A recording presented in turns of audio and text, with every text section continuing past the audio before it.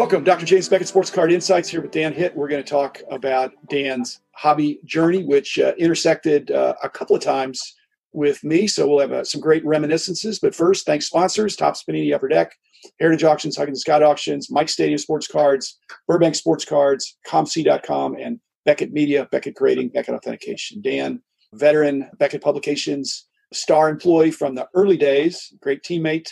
Welcome to the show, Dan. I want the listeners to hear some of the things I know. I may learn some things, too, about your hobby journey, starting even before when I met you when you were a young teenager. Okay. Well, thanks, Jim, for having me. And hopefully I'm not going too far back and just talking about myself. And it's not a completely boring episode of your fine podcast. But we'll do our best. I'll try to make it interesting. Good.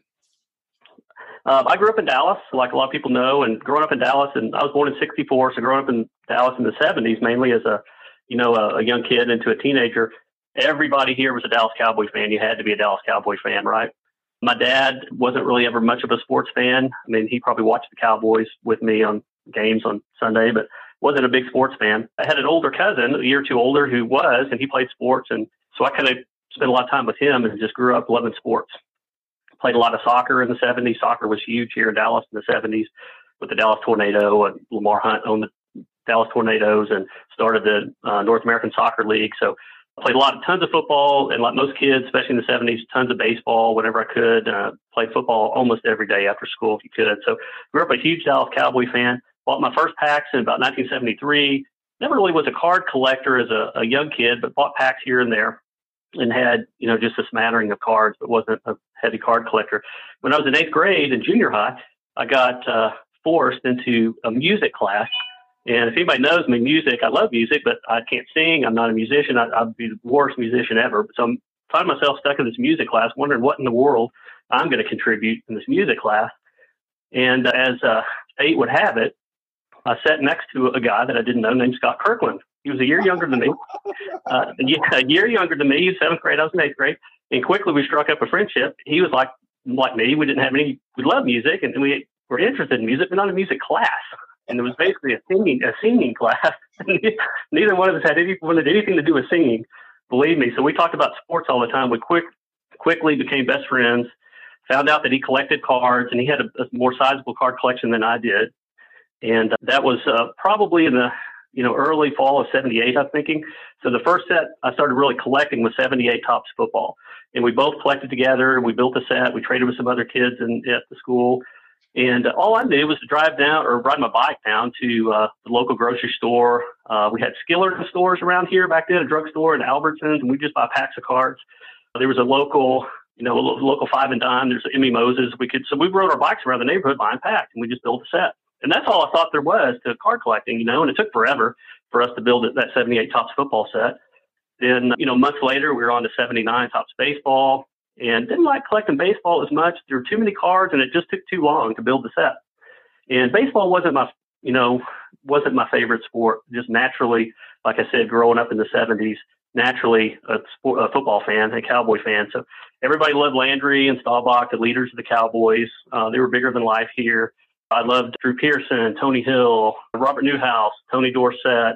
The defensive side, everybody loved Randy White, Harvey Martin, Too Tall Jones. My brother, who was about 4 years younger than me, we loved defensive football too. And so we always loved Charlie Waters and Cliff Harris. Were right at the top of our list of favorite players. Whenever we would play football, a lot of times we would play safety or defensive back, and we'd be Charlie Waters and Cliff Harris growing up. We still talk about that. So loved the Cowboys. So Scott really introduced me. As luck would have it, fate would have it, he introduced me to collecting football cards. And didn't really, like I said, didn't have any clue there was any kind of organized hobby. Didn't really know that it was even possible to go back and collect older cards. Along the way, Scott, again, found a book at the bookstore by Roger Treat, Encyclopedia of Football. It's basically a history of the NFL, and it was a real thick book about the size of an old-fashioned big phone book. And I was fascinated by it. I had to immediately buy one, too. And it opened up a completely new door for me into football history, learning about the history of the NFL. And it had a year by year, kind of a history, the standings, the teams, the key players, list of Hall of Fame players, the star players. And I just spent so much time in that book, like Scott did, learning about the history of the NFL. So it really whet my appetite to find out just more. And I became kind of, through football, I think, a real fan of history. Not sure why. I'm just kind of built that way, I think. I'm as much interested in learning about the background and history of that subject, and I'm kind of moving forward. So I've always kind of collected vintage stuff, or collected backwards instead of collecting forward. So wasn't really too interested in collecting that current year set moving forward. Just trying to, once I found out that, hey, there was older stuff, I want to collect all that. That's what I really wanted to collect. About that time, we found out through an ad in the newspaper, local newspaper, that there was a baseball card show, or convention, as they were called back then, coming to Dallas. And I think it was put on by our friend Gervis Ford. And I think it was, you probably know, Jim, but I think it was at a Holiday Inn, probably at near 6060 Central Expressway, near the Cowboys' old offices. Yeah, well, there was a Twin 60s hotel that was right there. Yeah. Okay, this is probably 79, probably 1980, right in that time. Had no idea there was even such a thing, but my stepdad at the time was kind of preparing and said, hey, this is going to be a show. There's going to be a lot of dealers here. You can buy all kinds of stuff, so save up your money. So I think I scraped together. I was working a little bit, and Scott and I probably saved up probably about $100 a piece and went there. And it was just I can't even describe the experience. It just opened a completely new world to me about what was out there and what was available. And I can still remember the layout of the show. I still remember some of the cards I bought there. Bought a 1935 National Chickle Newt Rockne card there, and a couple of other singles from that set. Things that I thought, first of all, didn't know they existed, but had no idea you could buy anything from the 1930s, related to football. We also, about that same time, we were into football history and just reading about. So we were buying the Football Digest, Street and Smith, other football annuals, and a few card dealers would post ads in the back, classified ads. And there was one from Wholesale Cards. I don't know if you remember Wholesale Cards. Yep. But there was a little ad, and Scott and I, probably Scott first, he was always seemed to have the good ideas on that kind of stuff. We sent away for his catalog, Bruce Yecko, and I think he was in Connecticut, if I'm not mistaken. And he sent this little digest-sized sports card catalog. And it was mostly baseball and a ton of non-sports, but there were a few pages of listings of football stuff they had for sale. And it immediately became a game changer for me. Anytime I had any extra money, I'd be ordering something from Wholesale Cards. And you could go back. He had football set listings from any set from like 73 to 77, which is what I needed. I didn't have those. $9.95 a piece. 70, 71, I can remember it like it was yesterday, $12.95. You work back into the 60s, they were $19.95, and you work your way back, and eventually didn't have complete sets available, just a whole bunch of singles. But you could buy lots of singles, so you could buy maybe 75 different 1960 Topps football for 20 cents a piece or 30 cents a piece, whatever it might be. And so anytime I had money, I would, order from Wholesale Cards. And I was always, even for the beginning, I was kind of condition conscious. Not that we knew what the difference between a mint and a gem mint card was, anything like that. But I wanted my old cards to look like they came out of packs recently, just like the new cards we were buying. And so I never really, unless it was something really scarce, like a 30s National Chickle card, I was always pretty conscious for condition. So even at card shows, I was not really buying VG type material, even X type stuff. So I was really, really picky, and I didn't have a lot of money. So I was able to be that picky. Yeah. The fast forward to the part where you got more immersed into the organized hobby, and you actually, I don't know if you got money for working at first base or whether you got trade out, but that had to be shortly thereafter. So that really immersed you into being in a card shop. Was that in 80 or 81 or 82? When was that? Yeah, I think 80 or 81. Again, Scott and I were limited to where we could ride our bikes, right? And so there was an old mall, Lockwood Mall. It was called Treehouse for a while, Lockwood Mall, that was within riding distance, but not real close to our house. It was miles and miles away, but we could ride our bike there. And one day, Scott must have ridden his bike there, and the mall was largely closed, but a good part of the mall was set up like a flea market or a kind of a weekend trade thing. And he found a card shop there, like a little weekend card shop. And so we'd ride our bikes up there, and I couldn't believe it. And we'd go up there, we'd buy SCDs. That's how we got introduced to Sports Collectors Digest. And it just opened up a whole new world. Who knew that there could be any kind of physical store for cards after we found these online mail order places, right? And, lo and behold, that was the beginning of First Base. I don't even know if it was called First Base then. Maybe it was, but we just knew it as, a local dealer at a flea market. And I don't think the shop was there too long, maybe a year or so, I'm guessing. And then it moved out to North Dallas. And I'd have to have my mom drive me way out to North Dallas to go to, first base. I guess that was probably 81, I'm thinking. Right in there, 81, 82 is when they moved out to North Dallas. And pretty quickly, I was probably there every Saturday for a while, pretty quickly.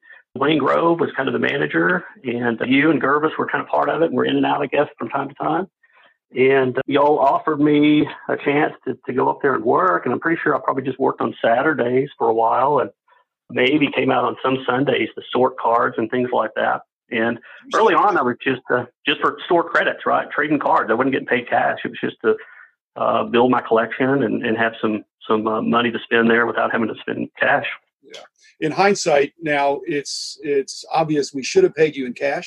It's because you had such a sharp eye. You knew, and we were getting people walking in with collections, and I know you were involved with that too. So that clearly, it says, how great a job did you think it was for a high school kid?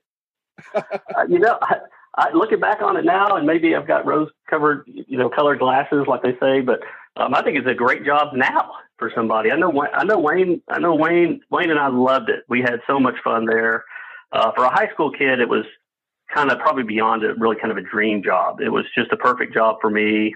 And I worked there all the way through college. So through high school, most of high school, and all the way through college. And college for me was 5 years. It wasn't 4. So I was there for a while through college. And it was, it couldn't have been better. But, at some point when I was able to, probably when I graduated high school, or even as a senior, I think I got out early and I was driving. So I started working more kind of full time every day at the shop, at least a few hours during the week.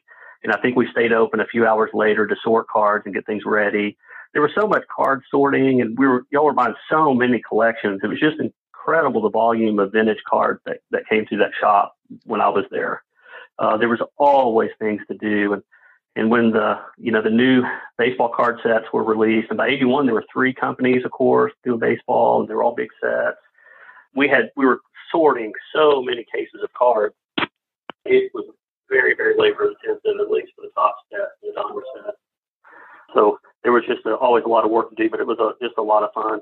And you're right, I got to kind of not really cherry pick the stuff I wanted, but in a way, I got first dibs on some of the best football stuff. I don't think anybody else collected football there at the shop, and football stuff was cheap anyway. So most of our best customers were baseball guys, and they were collecting vintage baseball. They didn't care much about vintage football. So when we bought big baseball collections and there was some good football stuff there, I usually got first dibs on that. I remember we bought one collection that it must have had just hundreds of vintage baseball sets in it and some football too. But the thing I remember about it had 3 1966 Topps football sets, which if anybody knows about 66 Topps AFL sets, they're pretty tough. They are a wood grain border, so they chip real easy. They're hard to find in nice shape. So consequently, I never really collected the set up until then because I couldn't get any high-grade ones. And I was spending my money on other high-grade stuff that I could just find and build. So I never really collected the set. But we bought 3 sets in a collection that literally looked like they came out of packs the day before. The most incredible condition I've ever seen. And I think we put a price tag of $100 a piece on them, which in the 80s, early 80s, mid 80s, that was a lot of money for me. And I probably worked a month off and on to pay for that thing, but I had to have that set. And that was one of the best memories I had of something that we bought at the shop that meant so much to me at the time.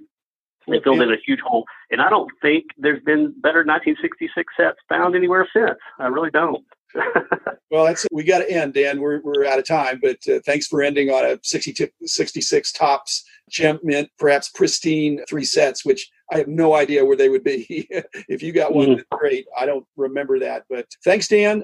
Thanks, listeners. We'll be back. I got to get Dan back again to finish some of his stories. We didn't get the full hobby journey, but we got the start of it. And Dan's been a good friend, colleague, and excellent contributor to the hobby and to our former company. So thanks, Dan. Thanks, listeners. I'll be back again tomorrow with another episode.